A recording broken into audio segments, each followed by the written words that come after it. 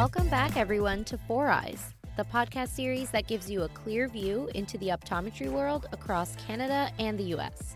Today, we had the pleasure of speaking with Dr. Harbir Sayan. He's an optometrist from Vancouver, BC, who has taken over the optometry world through social media. He's had a YouTube channel for about 6 years now, making videos for patient education. He's written many blogs and articles on various optometry-related topics, and he has a huge presence on social media. And now he's also the host of his own podcast, the 2020 Podcast. This interview was recorded over Zoom, so apologies in advance for any audio lag or any distorted sounds. We just hope that you enjoyed the interview and learn just as much as we did. So enjoy. So, we already know a lot about you. You have like a really, really big presence on all different forms of social media and just in the optometry community in general. But just in case if there are any of our listeners who don't know anything about you, would you like to give us just a little brief introduction of who you are? Yeah, for sure. Thank you, Amrit. I'm sure there's plenty of people who don't actually know who I am, but I appreciate you're giving me that kind of a reputation already. But my name is Dr. Harbir Sayan. I'm an optometrist in the Vancouver area. I'm a co-owner of two practices, one in Surrey, BC, one in Abbotsford. As you said, I'm very active online. One of the things that I have loved to do from day one is to look for ways to be engaging and involved outside of the office. And so back in 2010, when I graduated, that started with writing blogs, then it evolved to making YouTube videos and volunteering in mobile clinics or volunteer clinics, volunteering within our association and all sorts of other things. And so all of those opportunities have kind of led me to where I am now. I have my own podcast and all these things. It's been a really fun journey, and I'm just always looking for something new and exciting to not only better myself, but also help at the same time advocate for our profession and help it grow. Yeah, we initially wanted to bring you onto our podcast because we know that you graduated from NECO, but now you're practicing in Canada. So we wanted to know, how did you handle that transition from learning US related optometry and then going into working in Canada? Like, what kind of resources did you use to really help you navigate through the Canadian aspects of optometry? Yeah, I've always been, the way that I like to learn is by having conversations with people. So I've never been very good at like the textbook stuff. That's just, I love studying in groups and absorbing from other people and that kind of stuff and sharing information. So that's how I approached coming back home as well. So in my fourth year, I structured my rotation so that my last rotation was here in Vancouver. And in that last 3 months or so, plus the summer time when I wasn't actually working, I was waiting for the licensing and everything else, I just spent that time calling ODs around the area and talking to them. And that's something, a piece of information that I would strongly recommend, and this would maybe require some people breaking out of their comfort zone a bit, but one thing that has served me really well all these years, even today, is be comfortable cold calling people. I literally called people that I'd never met before, and I just said, "Hey, I'm a new optometrist. I'm graduating in a couple of months. A, do you have a job for me? B, do you have any advice for me? And C, do you have somebody else I can talk to if you think that there might be somebody valuable I could speak to?" And that was it. I spoke to, a dozen different optometrists. You know what? The way I started working is maybe not the way a lot of people want to, but I ended up working at 4 different clinics, just 1 or 2 days at each clinic, and just sort of, one was, it was hard to find a job that was going to be the steady 5 days a week, which I think we all kind of want initially. But the other thing is, I realized quickly there's a lot of value in working at a couple of different places. One, it keeps it fresh, but also you get to learn from different people in different settings. But sorry, I'm going off on a bit of a tangent. To answer your question, really the way I approached it was by talking to other people who were already established or who had maybe just gone through it. Maybe they graduated a year or two ahead of me. I was going to come back to BC anyway. Obviously, I never personally intended to do residency. Obviously, nothing against doing residencies. There's massive value in doing it, but that was just not my path. So I knew the way I wanted to practice. I called the optometrists who were practicing the way I wanted to practice, and I just took as much advice as I could. That's awesome. I feel like that's basically what we're doing with this podcast platform too, is we're just reaching out to a lot of ODs who we've never met before, and we're getting out of our comfort zone to just ask the questions and make connections and learn more from other experienced ODs, because we still don't know what we're doing. So pretty much. It's okay, neither do I. So you'll always be learning. And that's the best way to learn, is by talking to somebody who's already done it. Mm-hmm. Yeah. When you were in optometry school, did you always know that you were going to be in private practice, or did you think you were going to go into more industry stuff, or what did you think during optometry school? Yeah, I don't know where the idea came from, but the goal from day one was private practice. Like, I'm not going to do residency. I'm going to go home, and as soon as I can, I'm going to open up my own practice. I don't know why it was such a solid thought in my mind that there was like no wavering from it. The interesting thing was that the ODs that I got in touch with when I came back, and in fact, the guy who was sort of my original mentor here in Vancouver, the OD that I kind of give credit to for me going into optometry is Dr. Amrit Pawa. So if this ever gets back to him, I love you, Dr. Pawa. Anybody who knows him, he's been practicing for many years now. Everybody loves the guy. But Dr. Pawa and a few of the associates at his office, they're all in a sublease next door to LensCrafters. He was the first person I contacted when I wanted to come back home, and then he put me in touch with his friends and colleagues who were also in sublease practices. And so that's actually where I ended up to begin with, was next door to LensCrafters. Not what I had envisioned when I was in school, but the general concept was still there of me owning my own practice, but it was just a sublease practice versus an independent. There's very limited opportunities here. I think in other provinces it's different. In the US, for sure, it's very, very different. But here there's very, very few new sublease practices opening up. And that's it. So out here, opportunities for that are pretty limited. So I felt pretty honored that they approached me, because I had kind of made my name within that little circle. But again, the goal was still private practice, independent private practice.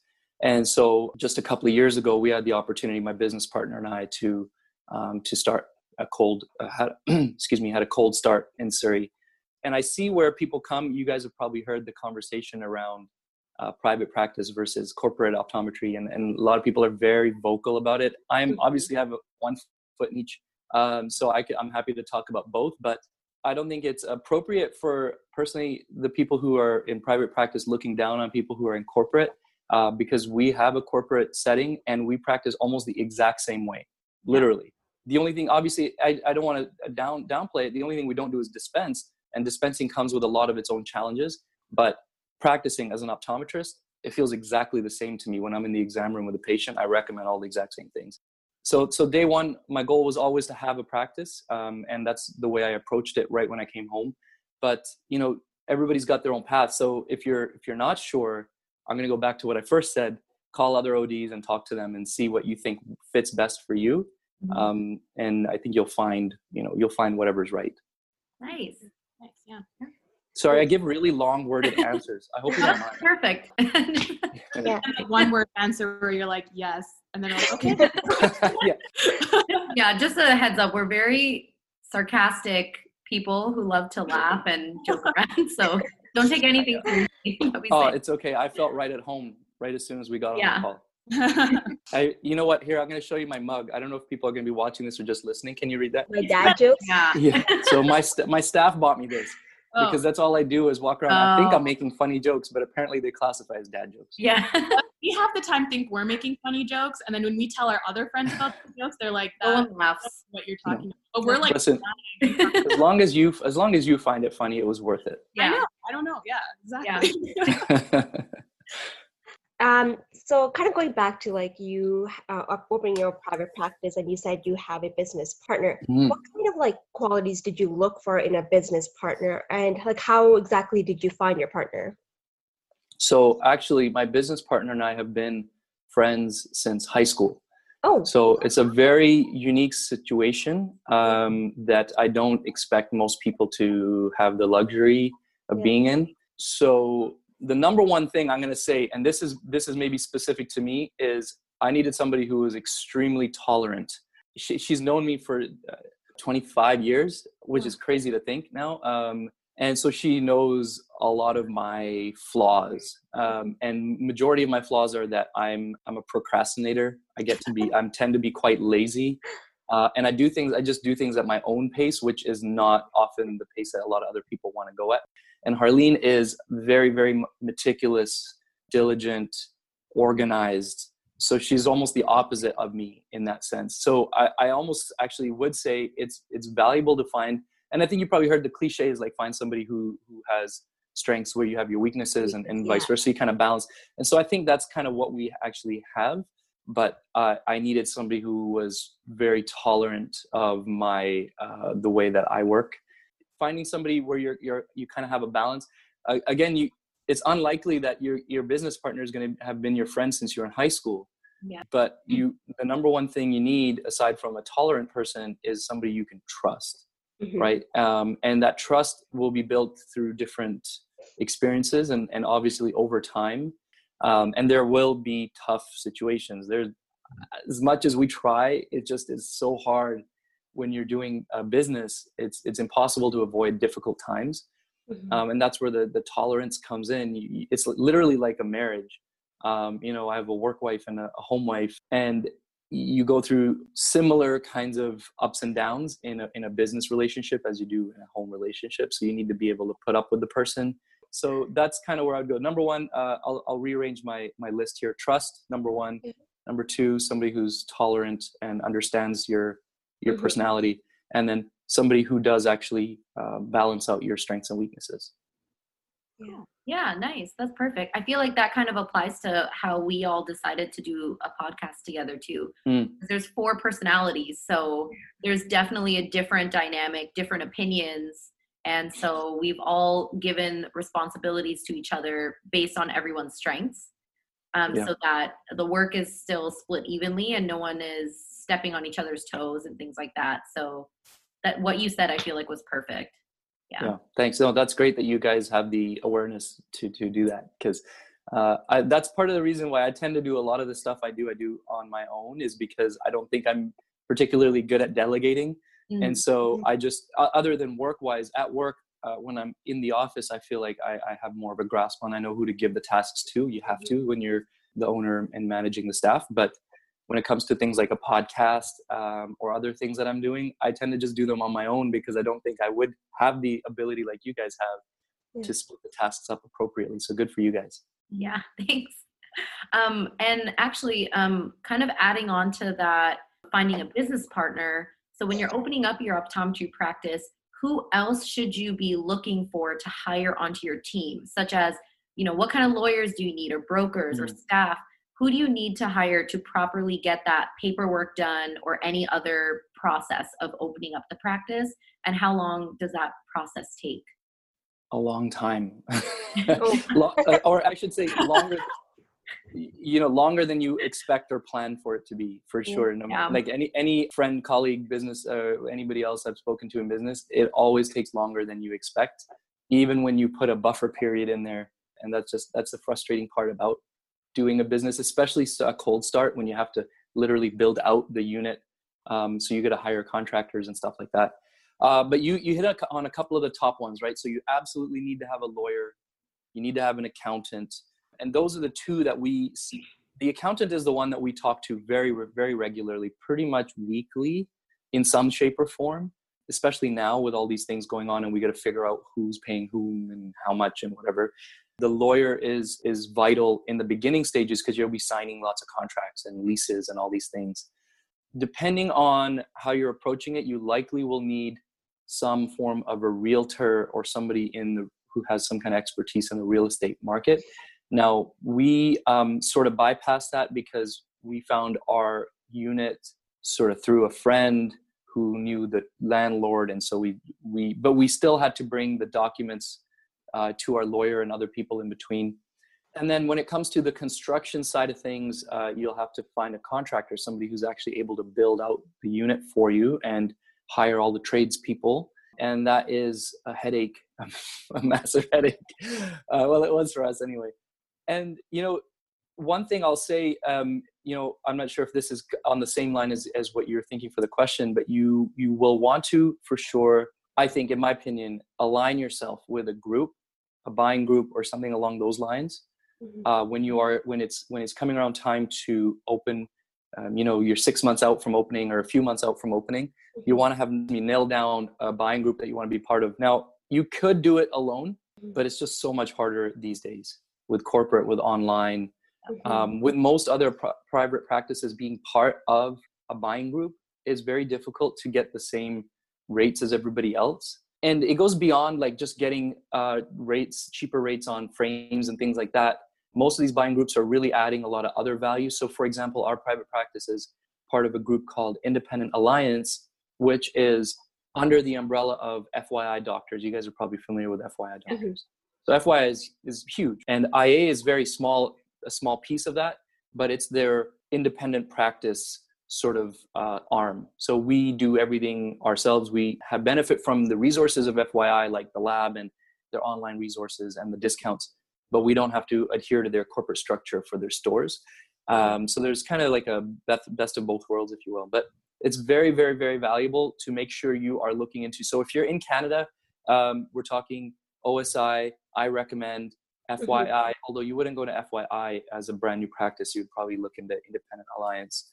In the US, Vision Source, Healthy Eyes Advantage, and a couple others. My Eye Doctor community, and I have a couple of friends who are part of that. So lawyer first, lawyer and accountant at the same time first. When you're starting anything up, because you're going to have lots of documents that need to be signed and read over. And then you're going to be looking at, if you're building a practice out, contractors, realtors, if you're looking to scout out a location, and then look into the buying groups. So for the lawyer, does it kind of depend on what lawyer you hire, and how do you contact people? Or how do you find these kind of groups of people? So again, how I started this conversation, I tend to do a lot of things by asking other people. Okay. And that's how I did it. Everything, all of these things I did by calling up somebody I know and saying, who do you use? And I'll call like 5 people. And if there happens to be, an overlap or something, lines up, then I'll call someone according to that. So our lawyer is friend of a friend kind of thing. And our accountant, we spoke to a lot of our colleagues, and we went with somebody who specifically deals with healthcare professionals. And so he has experience working with physicians and dentists and whatever. Okay. Yeah. And, call me or message me. I'm happy to chat anytime. Yeah. If I can help, I'm happy to help anytime. Oh, we will. We will. We will. We'll just flood your inbox with it's all good. And we know you're a procrastinator, so we'll message you like 3 months before we're expecting to find these people. And that's when you'll respond to us. You got it. I'll respond right away. I just might not get around to giving you the advice you're looking for. That's perfect.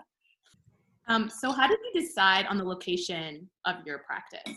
Okay, the sublease practice wasn't up to me. That's where they were opening a LensCrafters, and so I just went with the opportunity. At that time, I was looking for anything I could take. For the second one, we scouted out very meticulously over a long period of time. We took a long time to decide on that one because there was so much money and effort and time that was going to go into it. We were looking for something that was going to be in an area that was not already saturated with other practices, an area that was growing. And so we would, over the next decade, have a growing patient base and a growing population in our area. And we were looking for something that there would be stuff around us to draw people in, right? So we didn't want to just have a standalone store by itself in some random area. We are in a new plaza that was built just a couple of years ago. It's right across the street from a big high school. There's a medical office, a pharmacy, a physio, dentist office, all right next door to us. So we're kind of in we have a little medical corner in the plaza. There was, unfortunately, a couple things didn't quite go as planned. There was supposed to be a big grocery store that we thought was going to be a big draw, but that didn't end up coming in. So that was a bit of a loss. But the biggest value is the population in that area is booming, and it's booming with the right demographic. So what we knew was there's a lot of townhouses and small single family homes that young people, young professionals, young families will be looking for. And that's exactly the demographic we wanted, right? So we target young families to bring their kids in, and then of course get parents to get their eye exams and that kind of thing. Although we see from newborns up to age 100, whatever. We like to just do the full scope, but we figured that's where we wanted to aim, and people who have benefits through work and that kind of stuff. And we're lucky, that worked out fairly well. Did you ever consider possibly hiring, I don't know the professional name of these people, but the people who pretty much do like a census of like the population, so they know, how many children are in this area, if you want to do like a pediatric type of a clinic, or how many young singles are in this population? I don't know what they're called, but did you guys ever consider hiring those types of professionals to get an idea of who's going to be living in that area? Or were you already kind of familiar with that area from just living nearby? Yeah, we never actually considered that. That sounds like it would be pretty valuable. I'm going to keep referring back to my very first answer in this interview, which is we called a lot of people. Okay, yeah. Connections. Yeah, well, that's like my life story is that's how I just got things done. So we happened to know a couple people who lived in the area, and like I was saying, we scouted the area for a long time ourselves. And we were forced to do it. Also, to go back to maybe your previous question about who you need to bring on board, one thing I missed was you need some, somebody that works with a bank, some small business advisor or something along those lines, for sure, because you're going to need money, and you're more than likely need to take out loans unless you're fortunate to have a lot of money sitting around. It costs anywhere between $200,000 to $400,000 to build a clinic from scratch, right? And so you'll usually need to get a loan. So small business advisor, somebody who can talk you through the loan process. But when you go through that loan process, they want you to build a business plan. If you don't have one already, they'll walk you through it. They'll give you a template, or they'll ask you like 100 questions that will essentially result in you building a business plan. A batch of those questions is talking about your geographic area and the demographics in that area. So it sort of forces you to look at that. And so we just did that research ourselves. Okay. That's a very helpful hint right there. I feel like not a lot of people think about that kind of stuff too. Yeah. Yeah. Also, what's the biggest lesson you learned from opening your own clinic? Aside from everything you've already... Or like the biggest mistake you made. Yeah, that you learned from, I guess. Probably the biggest thing I learned, the only reason I'm hesitating is because I don't know if this is like the most valuable answer for everybody who's listening, but the biggest thing I've learned is it takes a lot of work, a lot more than I expected. And I don't mean that in a discouraging way, but I often joke, I'll say half jokingly anyway, that if I'd known how much work it was going to be, I probably wouldn't have done it. But there's value in that. Right? Cliche stuff, right? And nothing in life that's worth it is going to be easy. It's a lot of work. It's not easy. I've been blessed to have a very, like I said, diligent, hardworking, organized partner. If it was just me, I'm confident I would get through it. It would have been a very meandering way of getting through it. And you have less hair. I already have way less hair than I did when I started. Don't even get me started on that topic. But you can thank your partner for how much hair you have left right now. Yeah, right. I know. There are stressful times, but at the same time, you have a lot of like really cool experiences.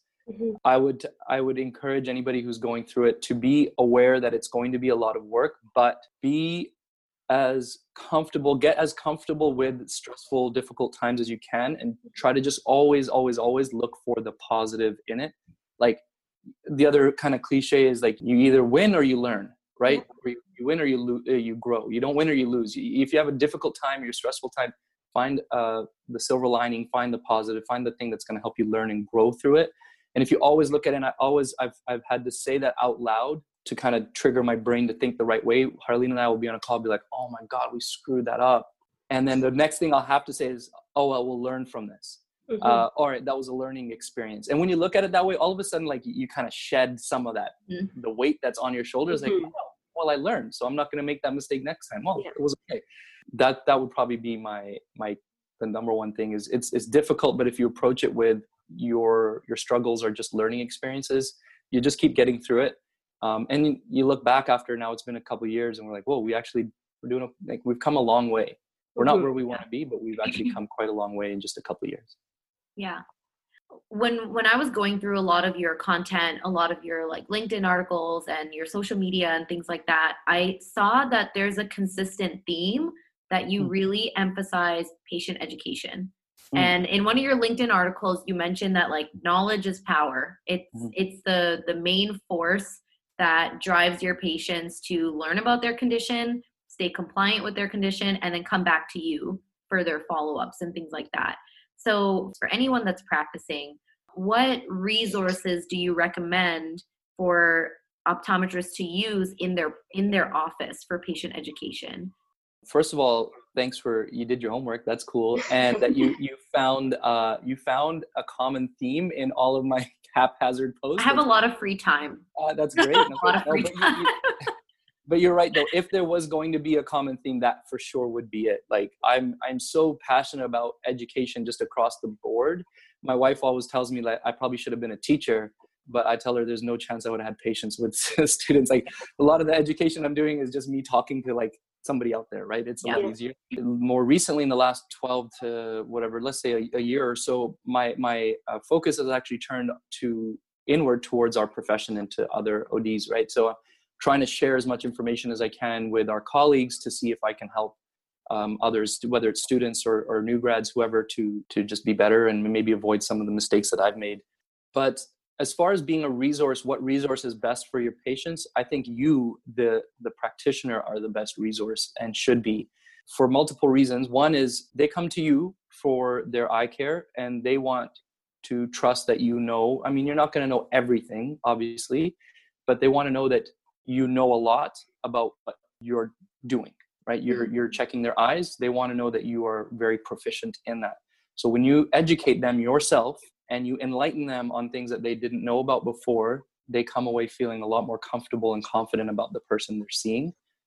But it also, you guys probably know that I talk a lot about like building a brand. That is a form of building your brand with your patient and with your patient base as a whole. You want to be known as the guy or girl that knows stuff and is willing to take the time to educate your patients. And so I think you, the individual person in front of your patient, should be the ultimate resource, that you should be the first person that they think of when it's something with their eyes. It's extremely rewarding when somebody emails and says, I need to talk to Dr. Sayan. I have a question for him specifically, right? And it's not like, oh, I'm looking for an optometrist. Can somebody answer my question? And that is obviously it's if it's a person that I've seen before, it's very rewarding. It's nice to know that they trust me enough to come back. But it could be a completely random person I've never met before that's scouted me out online and felt that they saw enough of my personality or whatever it is that they felt comfortable calling our office out of the blue. So again, you, the individual, should be comfortable taking the time to educate your patient. Now, what resources can you use to supplement yourself? I use a lot of photos, just generic stuff. Like, so we've gone through a process recently of trying to implement a dry eye clinic within our practice. And so I was lucky to test out a few different things. And I even got, medical equipment company reach out to me and lent me a slit lamp, a very fancy digital slit lamp that let me do live, imaging and videos and stuff like that. And that was really valuable, but I felt like it was more fun for me than it was for the patient. Yeah. I just show them pictures. Like I'll be like, hey, this is what a normal eyelid looks like. This is what MGD looks like. You're closer to this picture. Let's do something about it. Or, one resource that's been kind of fun is we have a simulator by a company called ViewCare. It's called View Simulator. And that's kind of cool because it's like a sliding scale of like, you can show them like a simulation of a certain condition. But like, honestly, nothing too fancy personally, right? So I just think you as the person have to be the ultimate resource for your patient. And you can supplement it with other stuff. That's fine. But I'm not outsourcing my education to somewhere else because then they won't come back to me for stuff. Yeah. I actually want to add on top of what you just mentioned in that answer. You said that, your brand is something that's really important as a healthcare professional. What are just like your top 5 tips for someone that wants to build their brand as a healthcare professional? Sure. you're referring to social media, or just kind of social media and social media, but also I think just you yourself as a healthcare professional, like you have your patients always coming back to you because you have your own personality. I consider a personality as a brand as well, because it's representing you on top of, you know, everything else that you have. What are some tips for ODs out there to just build their brand or their personality as a healthcare professional to bring those patients back to them, I guess? Right. Also make themselves known to like other ODs as well, right? So like kind of like exactly what you're doing. Yeah, thanks. I look at you know, a brand is essentially like your reputation, right? But we have so many new resources now. You know, the saying goes, your reputation can precede you, right? So your brand is like, what do people think when they hear your name or see your face? And that's what I consider to be your personal brand. Yeah. So the number one thing that I say across the board, whether you're on social media or you're in front of a patient or you're having a conversation with anybody, is that you want to make sure that you are providing value to that conversation.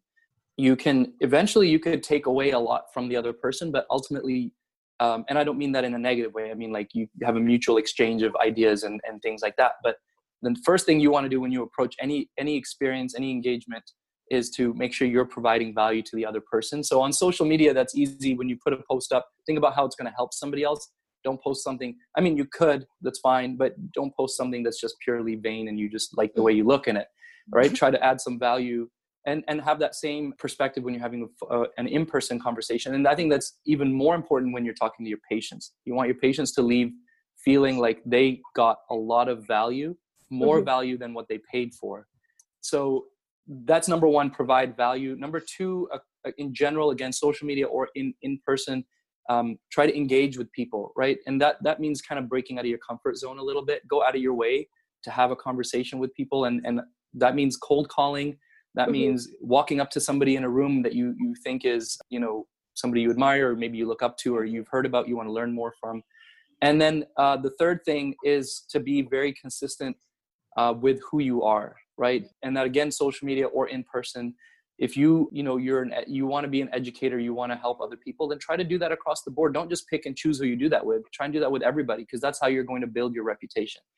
When somebody else talks to someone else, person X talks to person Y about you, and they say the same positive thing to each other, then you've built a brand. Yeah. So I know we kind of already touched on this, like how you're on basically every social media platform except for TikTok, I think. I don't know if you're but you're also really involved in the community. You're a board director for the Eyeglasses Project, right? Correct, yeah. So can you talk a little bit about that and how other ODs practicing in other cities can get involved with that if they can? Yeah. First of all, I have a TikTok account. Oh, okay. I have just never... We didn't do enough research. Yeah, I know. Okay, you wouldn't have found it because I've never used it, actually. And now we're sitting at home, and all you see on people's feeds is like TikTok accounts, husbands and wives and kids dancing. Yeah. So my wife's like, I made fun of it in my lecture. I can't do it now. Yeah. But you know what? Don't be surprised if you see something from me on TikTok. It's just, I'm going to be very careful about exactly what it is that I put out there. But right now, anyway, this can change. I don't foresee TikTok being that valuable for healthcare providers in the way that I'm trying to use. If you're just trying to gain followers in random places who want to see you dancing, all good, do it. Like if you're an optometrist and you love dancing or you love playing music, go ahead, do it. That's great. But one of the things that, you know, if you're trying to have a presence online is you want to be kind of clear about what your mission is. And mine is to help other people. And so by dancing and singing, it probably won't be all that valuable. But on that, sorry, I'm going to answer your question in just a second. But was it yesterday? I think I did an IG live on a different account on a esthetician's page talking about eye health to lash artists. Lashes, yeah. So education goes well beyond just talking to people in your own industry, by the way. So just look for opportunities in different ways to build your brand and to have that kind of consistent theme in if other places. Now, when it comes to doing things offline and in the community, again, that's been something that I've been passionate about from day one. And so that was my take on it, is like, how do I make my profession look better? And how do I help people who need the help? So I looked into organizations years ago, like OneSight, for example, and I had the opportunity because OneSight used to be a subsidiary or like a sister company, or however you want to phrase it, of Luxottica, who owns LensCrafters. And so that was years ago now, first sort of experience going out and volunteering. And I went to South America, and that blew my mind. I was so moved by that I just kept wanting to look for it. And when you start to kind of put that energy out there, when you start to think about that kind of thing more consistently, it's funny how things just sort of come to you eventually. And, talking about engaging and networking with people, I'm part of a couple of different random networking groups and like business groups and that kind of thing. And I happened to be at a golf tournament, and somebody I'd never met before came up to me and said, "Hey, you're the optometrist, right? You talked about something at one of the other meetings." I was like, "Yeah." He goes, he's in finance. He has zero experience in the optical world, eye care world. And he goes, "I had a mini epiphany, and I want to help, and I want to create an organization to help people in need. And I thought eye care would be the place to do it for some reason." And he goes, "I just thought of you because you did the talk recently. And so I thought I'd ask you if you'd want to be part of this." It was just the most random thing. And that's how the eyeglasses project started. Now almost, I think a couple of years ago is when the original idea came around, and that his name is Howard. Howard is the founder of the eyeglasses project, the director or CEO or whatever the term is. So then when I came on board, I kind of originally had sort of the title of being the clinical director. So since I had the experience in OneSight clinic, I kind of knew what the flow was, and we tested it out on a small clinic. We only saw 20 or 30 people in a sort of a halfway house sort of thing, people recovering from mental illness or addiction, that kind of thing. And it went really well. It was perfect. So we've been growing from there and trying to do more and more clinics.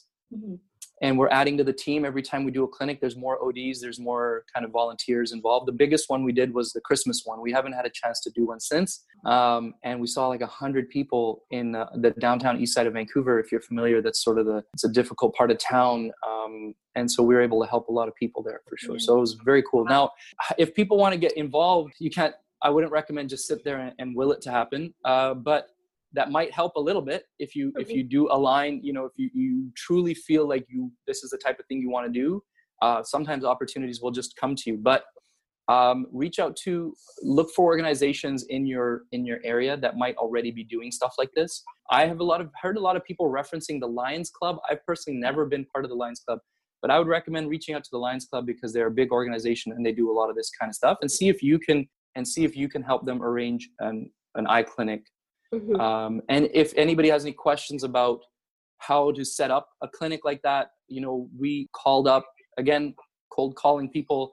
I called up equipment companies to see if they will lend us equipment. I called up multiple people. Like when you start to go through the flow of it, you're like, oh, we need this and we need these supplies. You just call up people and say, will you be able to donate something or lend us something for this event? And slowly things will kind of come together. But I'm happy to talk to anybody who has any questions about how to set up like the flow of a clinic, or what other little like knickknacks and things you need. Because you the first couple times you do it, you show up and you're like, oh, I need a Snellen chart. How am I going to check somebody's vision? Right? So I ran home and I printed it. The first step. I don't have it. Yeah. And I was like, I can't check people's VAs, like simple things like that, right? And it got to a point now. The last time we did one, we had a couple of like phoropters set up on a little stand, so it was way easier to do refractions, all this kind of stuff. So do you see the eyeglasses project expanding outside of Vancouver? What are the future plans for that project? Yeah, that's the goal, is to continue to expand. Right now we're just doing things within the city of Vancouver, but the next step is to start to do projects in suburbs outside of Vancouver. And we're starting to look into partnering with other organizations that are helping in different ways in different cities. So there's a really cool organization here called Backpack Buddies, I think it is. And they help a lot of kids. They provide lunch 5 days a week for kids who families are low income and can't afford it. And so they have a reach that goes beyond the city of Vancouver. So we're looking to kind of work with them and see what resources we can find. Ultimately, I know Howard's vision is for this to go nationwide. So we want to see if we're able to make that happen. Yeah, that would be awesome. So how are you and your clinic handling COVID-19 right now? We are closed right now as far as actually seeing patients in person. We are doing some telemedicine. I already knew this from before, and you guys maybe already have realized this, but you can diagnose quite a lot just from a patient history. Right? It's pretty impressive. It's kind of cool to see, but obviously there's lots of things that you can't treat if you're not there in person. So we're triaging a lot. So we're sending people to the appropriate offices if they're open, and ultimately if they have to go to ER or something.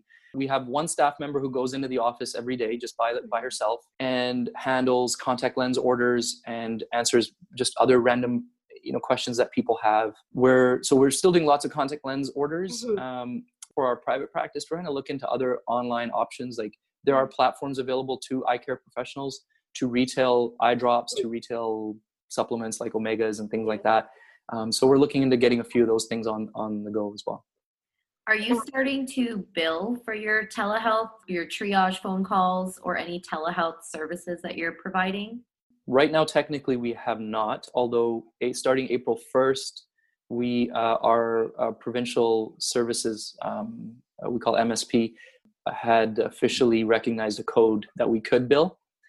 So there's two codes. One is the original visit or consultation, and then there's one code for follow-up visit. So now we're able to.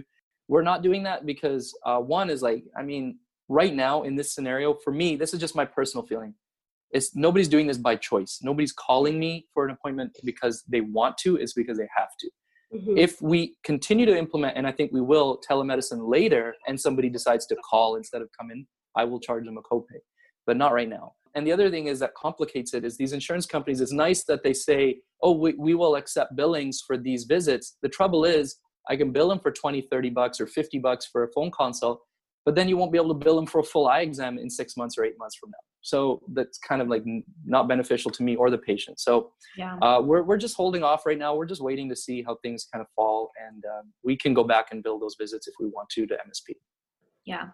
It's like going back to your seminar, was it Adam or Daryl that said that like after this whole COVID-19 thing, like people are so used to the telemedicine that they're going to be like hesitant to come to your clinic after well, you just diagnosed me over the phone like a month ago. Why do I have to come now? Yeah. So, it's interesting to think that optometry is definitely going to probably implement a lot more telehealth than we ever expected because of this. Yeah. It makes sense for seniors who can't come to you. I think that's a great option for them. Yeah. If they don't need to come to your office, then you can just kind of diagnose them over the phone. Yeah. There are multiple benefits. There's the risk of some, the downside is the potential misdiagnosis, but I would love to keep it. It would help me keep my book a lot more open for other patients that, one, who need to be seen more in person, and two, we can make more money that way if we have more full eye exams coming in the office and I can just see partials or do partials over the phone. There's benefits there on both sides. Yeah. And going back to Adam, man, I loved having Adam and Daryl as well. The whole team. I loved having all four of them on there. But it was a good chat. Adam's very outspoken for sure. Actually, I just I was editing that video. And I was trying to export it, and so I could put it up on YouTube today, but it was having some glitches. But the little clip, I always put a little clip in the beginning as like a little teaser. And that's the exact clip I put on there. He said, your experience in the office better be so good that they want to put on pants. You better be so good that they are willing to put on pants and come into your office. I love that. Was so good. Yeah. It was a good chat. I feel like I am Dr. Ramsey. I'm very opinionated too. That's awesome. You can tell on our podcast. I think I pretty much say anything I feel, and that's the truth. That's my truth. That's it. Hey, it's your podcast. You can say whatever you want. Yeah. One more question that I just thought of that I forgot to ask when you were talking about networking and everything like that. So I feel like a lot of new grads and students feel like there's an art to networking. Like if you don't have the gift of gab, you don't really know how to approach people and how to start talking to them. So say if you're at an event and you don't know anyone, how do you approach the person that you want to talk to kind of start networking, but you don't want to come off awkward and weird? If you're at an actual networking event, then I think people will expect people to just kind of It's hard. I'll be honest with you. I never used to be comfortable with it. It's something that's come over time, and it only comes with experience for me anyways. There are some people, like you said, who have the gift of the gab and are just comfortable going out there. And I have friends like that, and I look at them, I'm like, man, I wish I was like you. And I would just suggest to anybody, you do have to push your comfort zone for sure. If it's not already comfortable for you to do it, I wish I could give you simpler advice than that, but start small. Walk up to somebody that maybe you do know a little bit, or you might have some kind of connection with, and be like, hey, I think I know you from this thing, like, and compliment the other person. That always gets them engaged. But then providing value. And so however that is, like, I'm an optometrist. Have you had an eye exam recently? Like, let me help you out with that. Or where'd you get those glasses? Those are really nice. Like, I could help you next time if you're looking for a pair, anything, like random stuff, but just providing value, and be comfortable with a little bit of rejection. Not like flat out, like, no, I'm not going to talk to you. But like when you think you're pushing, or you're being a little bit vulnerable, and you're like maybe asking for something, not everybody's going to either recognize your request or fulfill your request. And you have to be comfortable with that happening. And it stings a little bit. Even for me today, like, I'll email people still, like, all these things I'm telling you guys, I promise you I'm practicing it daily. I email people out of the blue. I call people out of the blue. They never call me back. They deny my request. It's part of the deal, right? Yeah. I think that's a big life lesson that I learned too. I think what my family would teach me, that, don't be nervous when you're asking someone a question, because you already know that no is one of the answers. So you're already expecting it. That doesn't need to let you down. You've already expected a no, and if it's happened, it's happened. And then try the next time. I did want to ask a quick question for, most of our listeners are likely students right now. And I feel like if I was a student right now and you were giving this advice, I would think, how can I give value to a conversation? Versus if I'm an optometrist, then yes, I'm practicing, I can offer all these things. As a student though, I don't know how I can approach someone and offer value to the conversation who is an optometrist. That's a very good point. Now, when you are, the other thing is like the context of the conversation, right? If I'm an optometrist and a student approaches me, the way I look at that is going to be very different than if another optometrist or some other business person is approaching me. Like, okay, I'll speak from my personal experience. I am very open to students reaching out and just asking me stuff. I think when you're in that position, it's okay. Then it's okay to maybe you don't lead with the provide the value, but you lead with the vulnerability of, I'm a student. I would love to, I'd love to get your advice on some things. A lot of people, I'm speaking for myself, but I think a lot of people fall into this. People like myself are we want to help. And I found this, again, if I don't feel like I have a value to provide in a certain scenario, even today, I will lead with just being a little more vulnerable and being like, look, I'm completely lost in this. I'm starting from scratch. If you have the time, I would love to ask you some questions. I'd love to learn from you. And people who are in that position, the higher position in that scenario, are usually, if they're a good person, willing to help and to talk and at least have somewhat of a discussion. So I wouldn't worry too much in that scenario, but lead with being genuine and vulnerable and open, that you want to learn. And I like to see conscientious people take initiative. Yeah. Well, thank you so much for, spending a full hour with us. I mean, we learned so much today, and hopefully our listeners learned a lot more than what they already know about you. Thank you guys. I really appreciate the conversation. You guys asked really great questions. I really hope that you guys and your listeners do find some value in my rambling. I tend to go on tangents. One of the ODs that I look up to, actually, I did an interview with him recently, Dr. Trevor Miranda. You guys might know him. He told me before we did that interview, he was like, just be yourself no matter what. Just be totally you. And I was like, but I go on tangents and I make dad jokes and I'm like corny. He's like, just do it. Just own it. I was like, cool. That's your brand, dad joke. That's my brand. And you know what? I'm so much more comfortable when I'm not trying to pretend to be like more sophisticated. I have to, before you leave, I have a dad joke for you, which I just heard this morning. Perfect. So what did a buffalo say to his son before leaving for work? What did a buffalo say to his son before leaving for work? Bye, son. Oh my God. Okay, we're gonna edit that out.